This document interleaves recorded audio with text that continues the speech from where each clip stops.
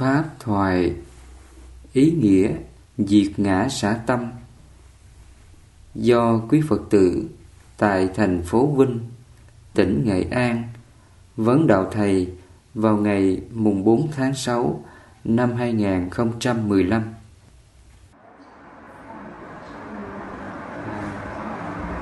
Chiều nay thầy gặp Phật tử, thầy sẽ trả lời các câu hỏi.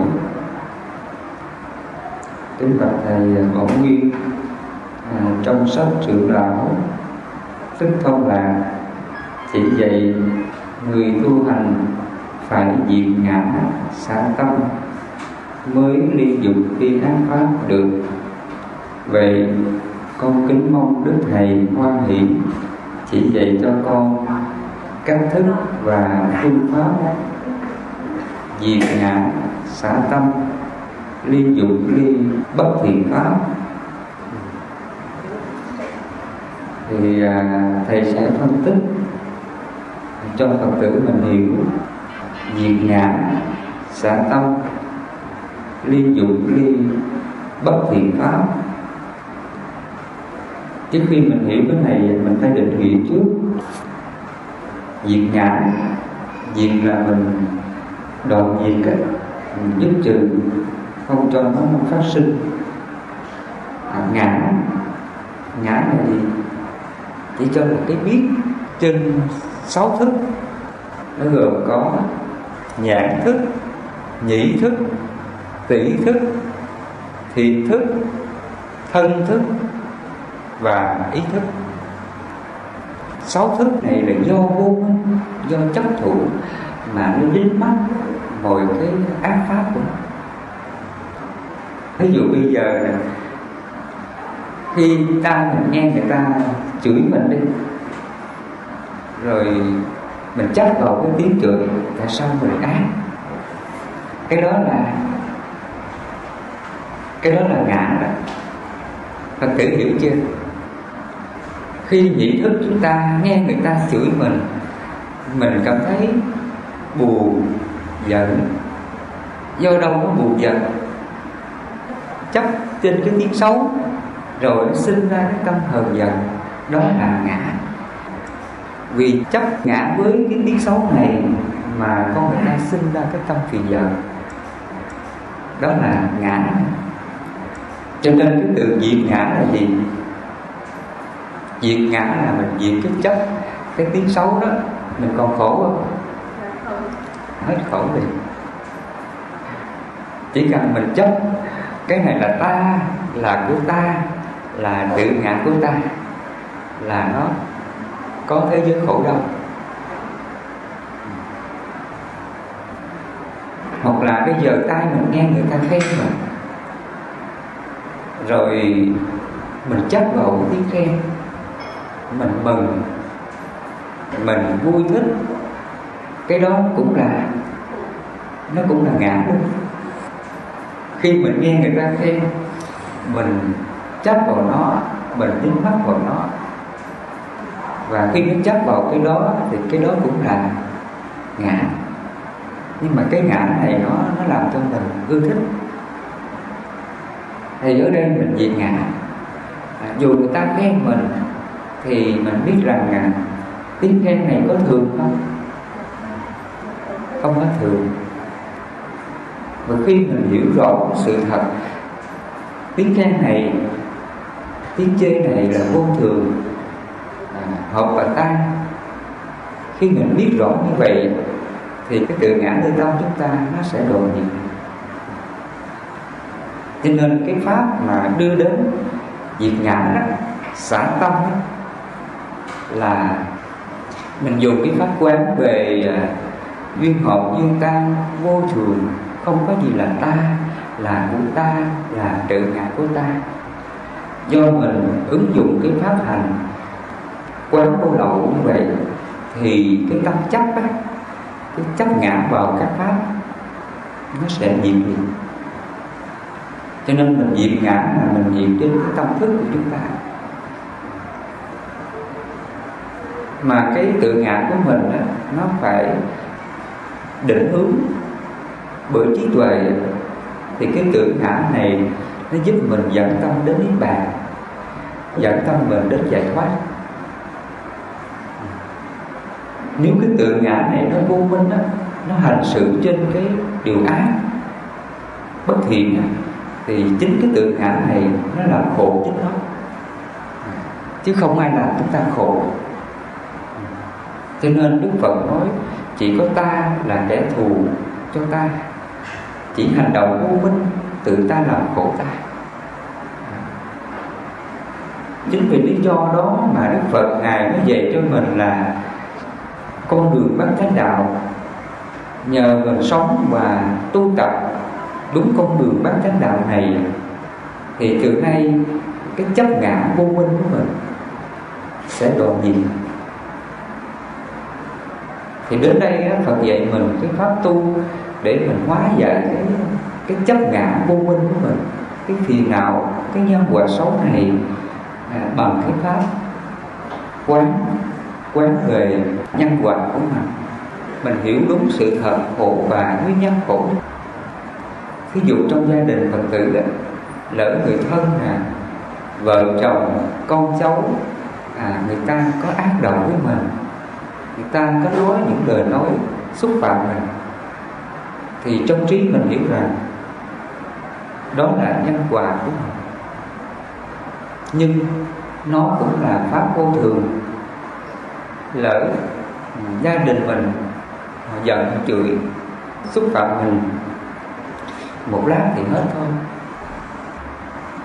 Nhờ mình có chánh kiến và chánh tư duy, mình hiểu đúng sự thật khổ và nguyên nhân khổ như vậy, mình hiểu rõ các pháp sinh diệt vô thường, hợp và tan. Khi mình biết như vậy, mình còn oán trách ai không? Không còn. Diệt ngã là như thế.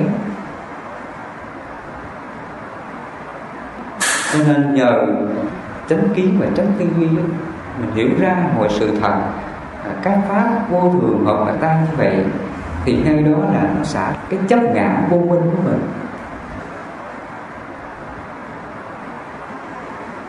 Hoặc là khi chúng ta ăn đó, đây là thức ăn nó ngon, nếu mà mình sinh ra cái cảm giác thích thú đó, chấp giữ nó cũng là gì? Nó cũng là ngã đó nha. Và để mình xả cái tâm thích thú thèm thuồng này, thì Phật dạy mình quán cái pháp gì để mình xả nó? Mình quán thức ăn này là bất tịnh, quán thức ăn này là vô thường, phải không? Bây giờ thức ăn này nó ngon nè, thơm như vậy đó, nhưng khi ăn qua khỏi cổ, nó trở thành là bất tịnh. Hoặc là mình để thức ăn qua ngày mai, nó còn thơm không? Nó không còn, trở thành mùi thuốc. Khi mình nhận ra sự thật, cái pháp này nó vô thường, hợp và tan, trước đó là ngon, thơm, sau đó là thúi. Khi mình biết như vậy, mình còn tự ngã với cái thức ăn này không? Đó là diệt ngã.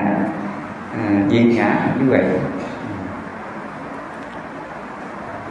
Diệt ngã là mình diệt cái chấp nhận thức trên 6 căn: mắt, tai, mũi, miệng, thân, ý.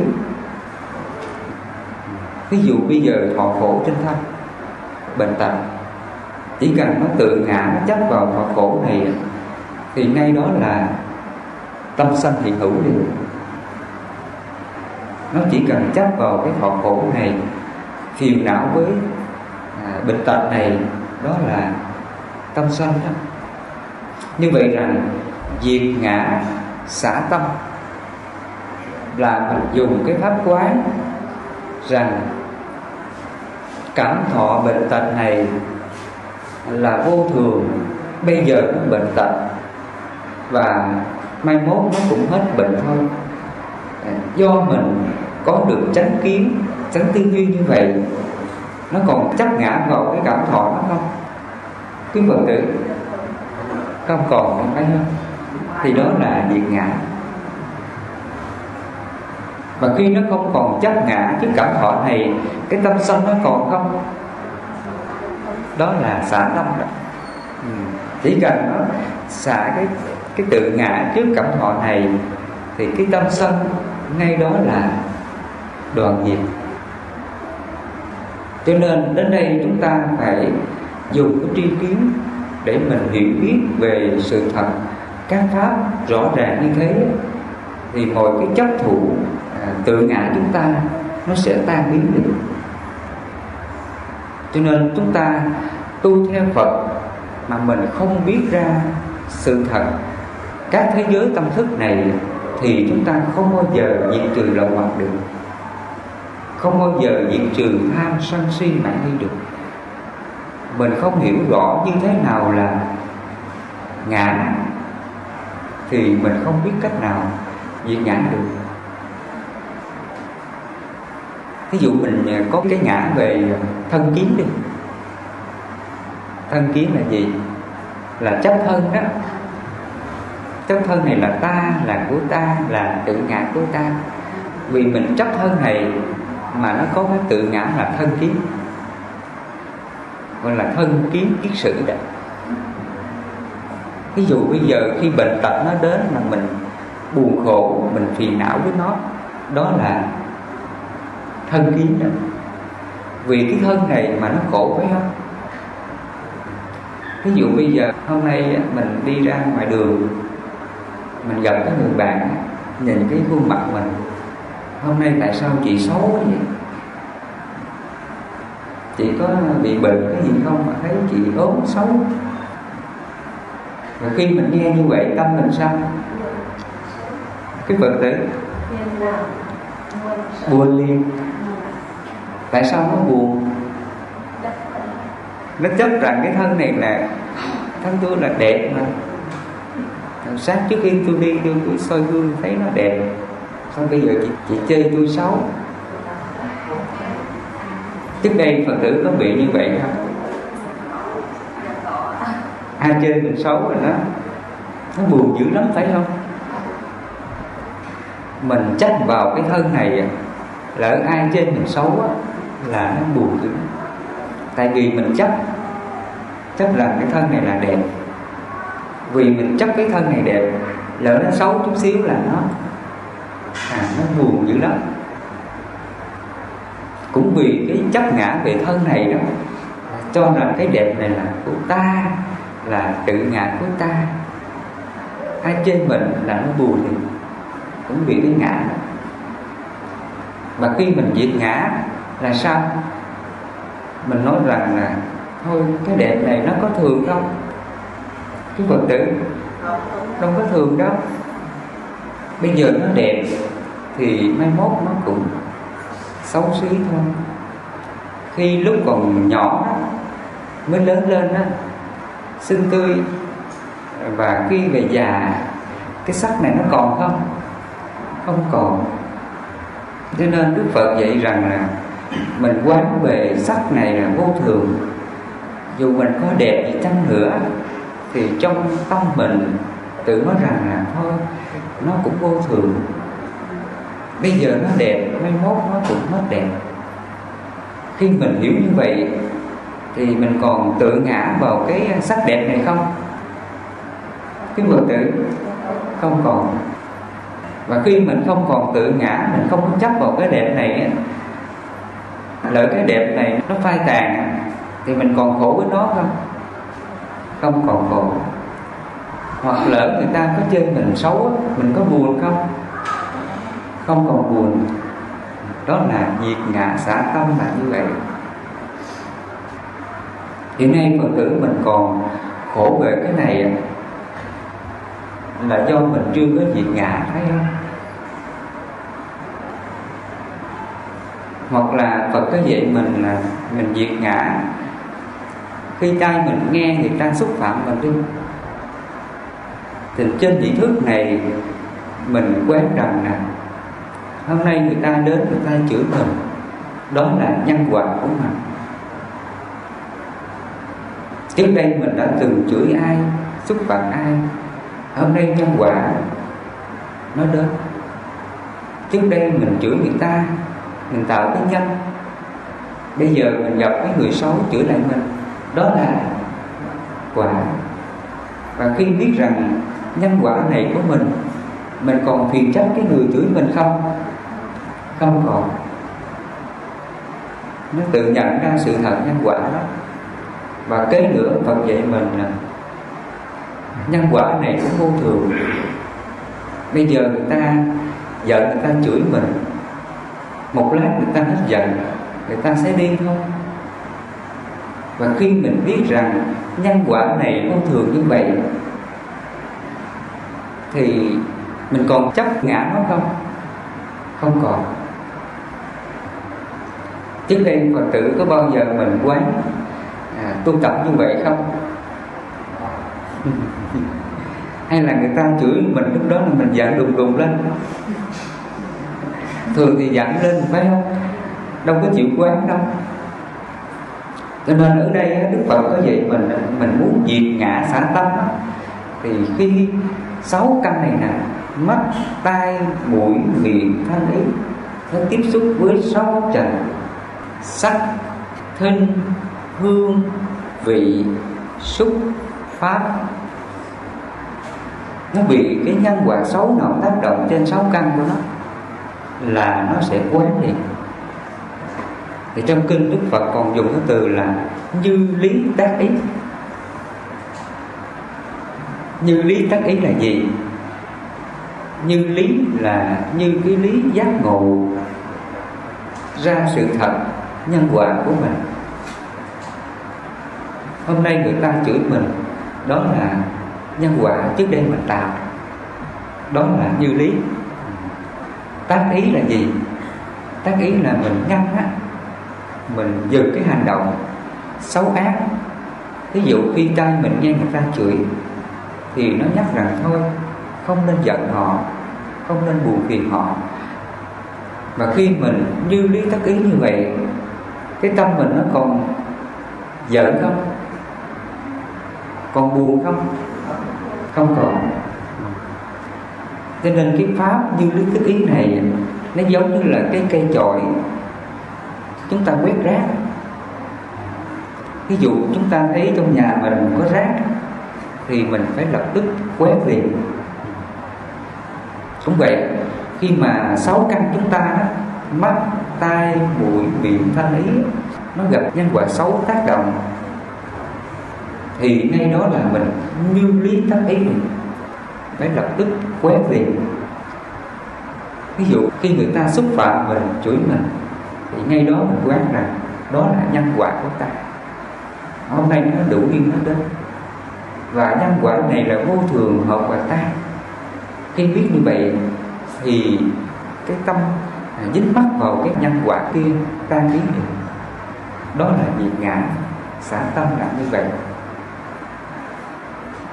Trước đây Phật tử có bao giờ mình quét tâm, xả tâm như vậy không? Có làm như vậy không? Thì như là chưa, phải không? Mà khi nhân quả xấu nó đến thì mình làm cái gì? Buồn, giận, nói lại, cãi lại, thậm chí là chửi lại đó. Như vậy mình có quét tâm không? Chẳng những mình không quét, mình lại là xả rác thêm. Khi mình buồn giận, mình chửi mắng lại là vô tình là mình gom rác vào tâm. Và ngày nào, năm nào, tháng nào, lúc nào nó cũng giận hờn người này, hơn thua người kia, ganh ghét người nọ, chỉ trích người này, chê bai người kia, nói xấu người này, hiềm khích người kia. Hàng ngày nó cứ gom rác, những cái rác bẩn ấy vào tâm mình. Thì trong tâm mình nó có diệt ngã xả tâm được không? Không. Cho nên từ nào giờ là mình đem cái rác rưởi, những cái phiền muộn, đau khổ, hơn thua, ích kỷ, ganh ghét, tị hiềm, chỉ trích, chê bai, nói xấu lẫn nhau, là mình đem những cái điều đó vào tâm mình thì làm sao mà nó hết khổ được, phải không?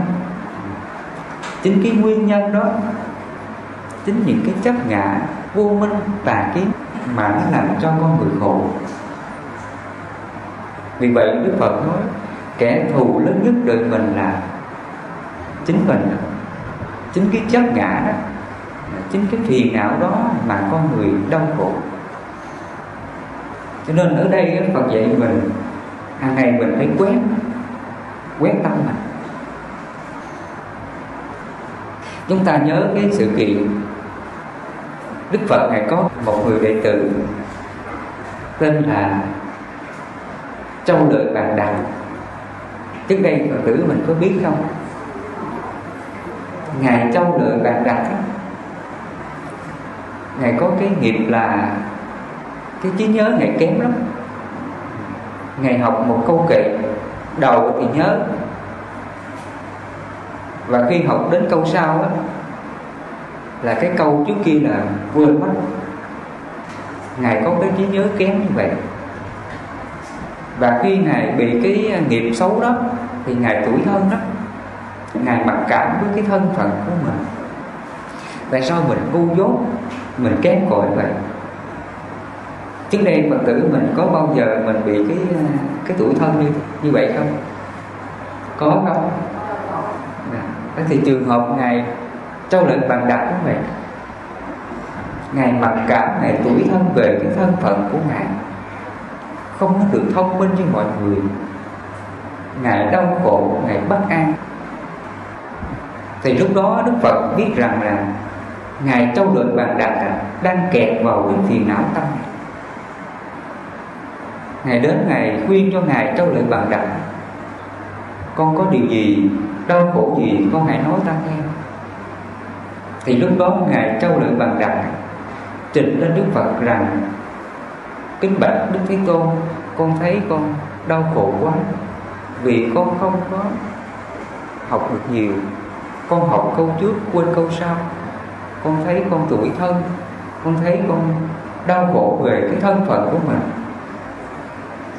Thì lúc đó Đức Phật biết rằng Ngài phiền não về cái chấp ngã, cái điều xấu của mình, cái nhân quả của mình.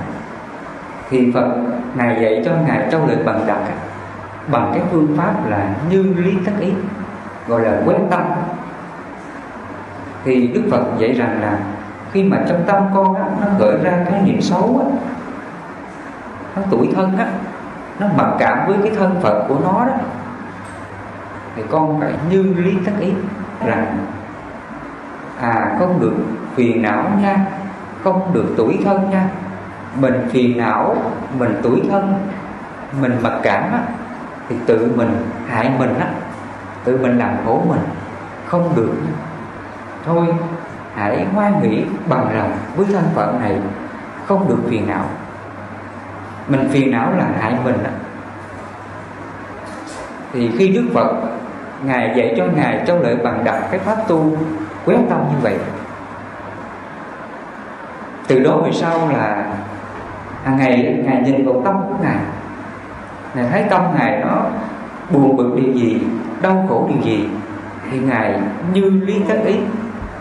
Ngài cứ quán rằng nếu mà ta phiền não, ta mặc cảm, ta tủi thân, than thân trách phận, ta làm khổ ta, thôi đó là nhân quả của ta, không nên chấp ngã, hãy xả nó đi. Ngài cứ như lý tác ý, Ngài cứ quán tâm như vậy, và Ngài cứ tinh tấn tu tập như vậy, riết rồi là cái tâm phiền não ấy tan biến hết, Ngài không còn đau khổ. Hôm nay Thầy nói cái này Phật tử mình biết rồi phải không? Cho nên từ nay về sau á, lỡ trong gia đình có những chuyện gì buồn thì mình phải học theo cái pháp tu Ngài Châu Lợi Bàn Đằng. Phật tử nhớ không? Nhớ nha. Lỡ mà chồng, con, cha mẹ, anh em họ có xúc phạm mình, họ có hại mình á, thì mình phải như lý tác ý rằng thôi đó là nhân quả của ta, nó là pháp vô thường. Bây giờ người ta giận, người ta chửi mình, một lát người ta hết giận, hết chửi thôi. Hãy tha thứ đi, hãy hỷ xả đi. Và khi mình đưa lý tác ý như vậy thì cái tâm mình nó còn giận không? Hết giận đi. Cái pháp tu này là pháp tu quét tâm, diệt ngã xả tâm, ly dục ly bất thiện pháp là như vậy. Còn nếu chúng ta không quét á, mình phiền não, mình giận á, thì nó sẽ tích lũy. Mình sẽ gom rác, mình tích lũy rác vào tâm mình, nó làm cho mình đau khổ mãi, không có dứt trừ được. Như vậy là cái phương pháp tu tập diệt ngã xả tâm, ly dục ly bất thiện pháp là như thế đó. Diệt ngã xả tâm, thầy nhắc lại nha, ngã chỉ cho là cái biết trên 6 thức: nhãn thức, nhĩ thức, tỷ thức, thiệt thức, thân thức và ý thức. Mà trên 6 thức này mình chấp vào nó đó thì đó là ngã đó. Ví dụ nhĩ thức mình nghe người ta khen mình mừng á, thì đó là ngã đó. Còn diệt ngã là gì? Là Phật dạy mình cái tiếng khen này nó vô thường thôi. Bây giờ người ta khen, một lát người ta hết khen, người ta đi. Và khi biết sự vô thường như vậy thì mình còn chấp không? Không còn chấp, đó là diệt ngã. Thầy nhắc lại là diệt ngã xả tâm, ly dục ly bất thiện pháp là như vậy. Ly dục là mình không còn cái tâm tham đó. Ví dụ bây giờ mình ăn cái món ăn ngon, nhưng mà mình không có chấp vào cái ngon đó. Mình biết rằng thức ăn này là ngon, nhưng ăn qua khỏi cổ rồi nó cũng trở thành bất tịnh. Khi mình biết rõ như vậy thì nó không còn tham nữa. Hoặc là khi mình được người ta khen mình, tán thán mình, và mình biết rằng cái khen này cũng vô thường, hợp và tan. Bây giờ người ta khen, một lát người ta hết khen. Do mình biết sự thật như vậy, mình không có chấp vào lời khen này, thì nó còn tham không? Đó là ly tham đó. Ly dục là ly tham đó. Chúng ta phải hiểu cái từ dục. Dục là chỉ cho là lòng tham. Nó có 5 món dục dưỡng, gồm có sắc, thinh, hương, vị, xúc. Chúng ta còn khả hỷ, khả lạc, khả ái, ham thích đắm nhiễm vào 5 món dục này. Cái đó gọi là lòng dục nha. Thì ở đây cái từ là ly dục, ly ác pháp. Chúng ta ly dục là chúng ta không có chấp vào 5 món dục dưỡng. Còn ly ác pháp là gì? Ác pháp chỉ cho 5 cái tâm á, gồm có tham, sân, si, mạn nghi. Đó là ác pháp nha. Hàng ngày chúng ta tu tập những cái pháp quán như là từ bi hỷ xả, vô ngã vị tha, nó giúp cho mình ly dục, ly ác pháp. Ly ác pháp là gồm có tham, sân, si, mạn nghi. Tâm mình sân lên cũng là ác pháp. Tâm mình tham lam ích kỷ nó cũng là ác pháp. Tâm mình si mê vô minh cũng là ác pháp. Tâm si nó cũng là ác pháp đó. Mình không có biết ra sự thật khổ, nguyên nhân của khổ, diệt khổ và con đường đưa đến diệt khổ. Đó là tâm si. Và tâm si nó cũng là ác pháp. Nói về tâm si thì nó nhiều nghĩa. Tâm si chỉ cho vô minh đó. Nó có những hành động mà chúng ta làm thiện, nhưng mà trong cái thiện này nó còn vô minh đó. Thì cái thiện này nó có đúng thiện pháp không? Quý Phật tử, nó không đúng đâu. Ví dụ trước đây chúng ta nghĩ rằng có những cái hành động thiện như thế này nè. Khi mình vào chùa đó, mình cúng dường Phật có tiền, rồi mình khấn vái rằng là xin Phật phù hộ, gia hộ cho con tai qua nạn khỏi, cho con được làm ăn phát đạt, cho con được mua may bán đắt, cho gia đình con được sức khỏe, chồng con thương con, cho con sinh ra đứa con hiếu thảo ngoan hiền. Cúng dường có ít tiền mà mình cầu xin đủ thứ. Và cái tâm mình nó cầu xin, tâm đó là tâm gì? Cái tâm tham nó là thiện pháp hay là ác pháp? Như vậy rằng từ nào giờ mình đang tăng trưởng cái tâm gì? Đó là tâm si. Và tâm si nó cũng là ác pháp. Cho nên khi mình sống trên cái thiện á, mà nó không có nhận ra cái tâm nó còn ác, nó còn tham á, thì cái tâm đó là tâm si. Tâm đó là vô minh, còn tà kiến á. Cho nên hiện nay có nhiều người ta đang còn vô minh, tà kiến, si mê lầm lạc, không có hiểu ra nhân quả thiện ác của nó, thì cái tâm si đó vẫn là ác pháp. Cho nên mình thấy hiện nay mọi người vào đền, vào chùa đó là cầu xin đủ thứ hết. Cúng dường có mấy trăm nghìn mà cầu xin thì quá chừng. Thậm chí có người mua cái tờ vé số vào cầu xin Phật cho con trúng số độc đắc, để con có tiền, có làm từ thiện. Có đúng như vậy không? Cái tâm đó là như thế nào? Quá tham. Nhưng cái người mà còn tâm si á, thì người ta cho rằng đó là thiện, phải không? Cái thiện mà nó còn tà kiến, tà tư duy, tà mạng, tà ngữ, tà nghiệp, tà tinh tấn như vậy, làm sao mà thiện được? Cho nên con người ta vẫn còn si mê á, còn tà kiến á, thì nó còn là ác pháp. Tự nó còn làm khổ chính nó mà nó không hay. Cho nên nó có những hành động thiện mà không có chánh kiến, chánh tư duy á, thì cái thiện này nó vẫn còn là ác pháp.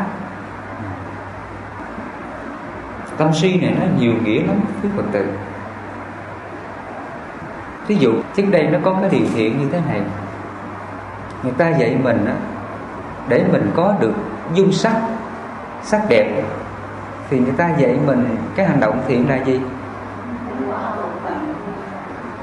Mua hoa cúng Phật. Nhưng mà thực chất rằng nó có nhân quả là mình mua hoa cúng Phật để mình có được dung sắc, sắc đẹp không? Quý Phật tử, hoàn toàn không có cái đó. Đức Phật không bao giờ dạy rằng là mình mua hoa cúng Phật để về sau á mình có cái thân nhân quả là sắc đẹp. Thì điều này không xảy ra. Như vậy rằng là Đức Phật dạy mình á, mình có được dung sắc này là do đâu? Do ba hành động thân khẩu ý. Phật có dạy mình á, người mà có dung sắc á là do thân này không có sân giận, khẩu không nói lời sân giận cộc cằn, chửi mắng người này người kia, ý mình không có sân giận, hiềm hận, ganh ghét, hơn thua với ai. Thân khẩu ý mà nó không có phiền giận, hờn giận, cộc cằn với ai, thì tự nó tạo ra cái nghiệp là có dung sắc. Hiện nay Phật tử mình xét lại, nếu mình có dung sắc là do trước đó mình không có sân giận, phải không? Bây giờ mình thấy mình còn có sân giận ai không? Nếu bây giờ mình đẹp nha, mình còn sân giận, thì đời sau là xấu thôi à. Nó đơn giản như vậy đó. Cho nên á, nghiệp á, nó chỉ tác động 3 nơi thôi: thân, khẩu, ý. Những cái tướng của con người đó, đẹp xấu nè, mạnh khỏe nè, hay bệnh tật nè, là do 3 nơi thân, khẩu, ý tạo ra. Ví dụ người mà bị bệnh tật nhiều á, là do đâu tạo ra?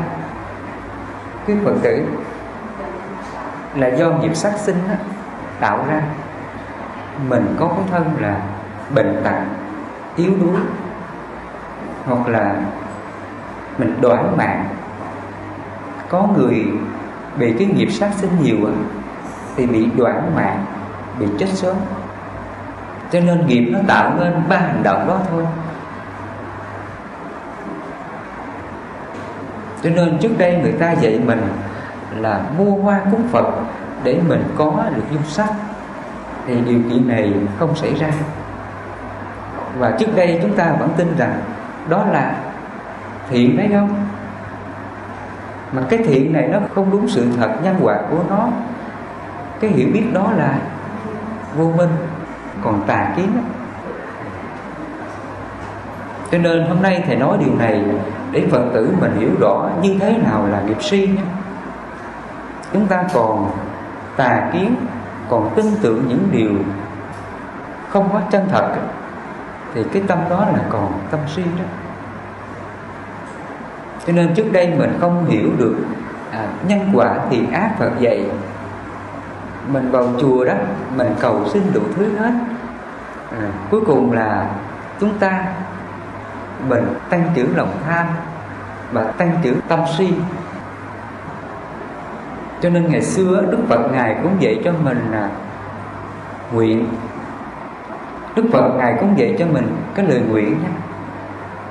Mình muốn cuộc sống mình bình an á, hạnh phúc á, thì mình phải nguyện sống đúng cái đạo đức đó, thì tự nó đưa đến bình an. Ví dụ Phật dạy mình nguyện rằng từ nay á, con không được sát sinh hại vật, không được gian tham trộm cắp, ích kỷ bòn xẻ. Con nguyện sống không nói lời ác độc, không nói lời chia rẽ, chỉ trích chê bai nói xấu lẫn nhau. Con nguyện không có nghiện ngập các thứ nghiện ngập như rượu bia, cờ bạc, thuốc lá, hút chích, vân vân. Và khi mình nguyện và giữ gìn những cái đạo đức như vậy, cuộc sống mình nó có an lành không Phật tử? Đó. Cho nên ngày xưa Phật dạy chúng ta, mình cũng nguyện lời ước nguyện này một cách chân chánh, nguyện rằng hãy sống đạo đức ấy. Thì từ nay á, chính những cái đạo đức này tự nó sẽ đem đến cho ta những điều an vui hạnh phúc cho mình và mọi người xung quanh. Cho nên Phật có dạy chúng ta cái lời ước nguyện chân chánh đó. Và trước đây mình không hiểu á, thì mình ước nguyện là được cầu xin đủ thứ, phải không? Mà cầu xin nhiều chừng nào thì cái lòng tham mình càng tăng trưởng chừng ấy. Còn đằng này mình ước nguyện chân chính á, là lòng tham mình không phát triển, mà cái điều thiện mình càng tăng trưởng hơn. Mình càng nhắc nhở mình sống trong điều thiện á, tự nó sẽ đem đến cho ta những điều an vui hạnh phúc cho mình và mọi người xung quanh. Thì nãy giờ Thầy giúp cho Phật tử mình hiểu về ý nghĩa diệt ngã xả tâm, ly dục ly ác pháp là như vậy nha. Thì ác pháp nó gồm có 5 cái trạng thái tâm: tham, sân, si, mạn, nghi. Mọi hành động, mọi lời nói, mọi suy nghĩ không còn tham, sân, si, mạn, nghi, thì cái tâm đó là thiện pháp. Tâm đó đã ly dục, ly bất thiện pháp.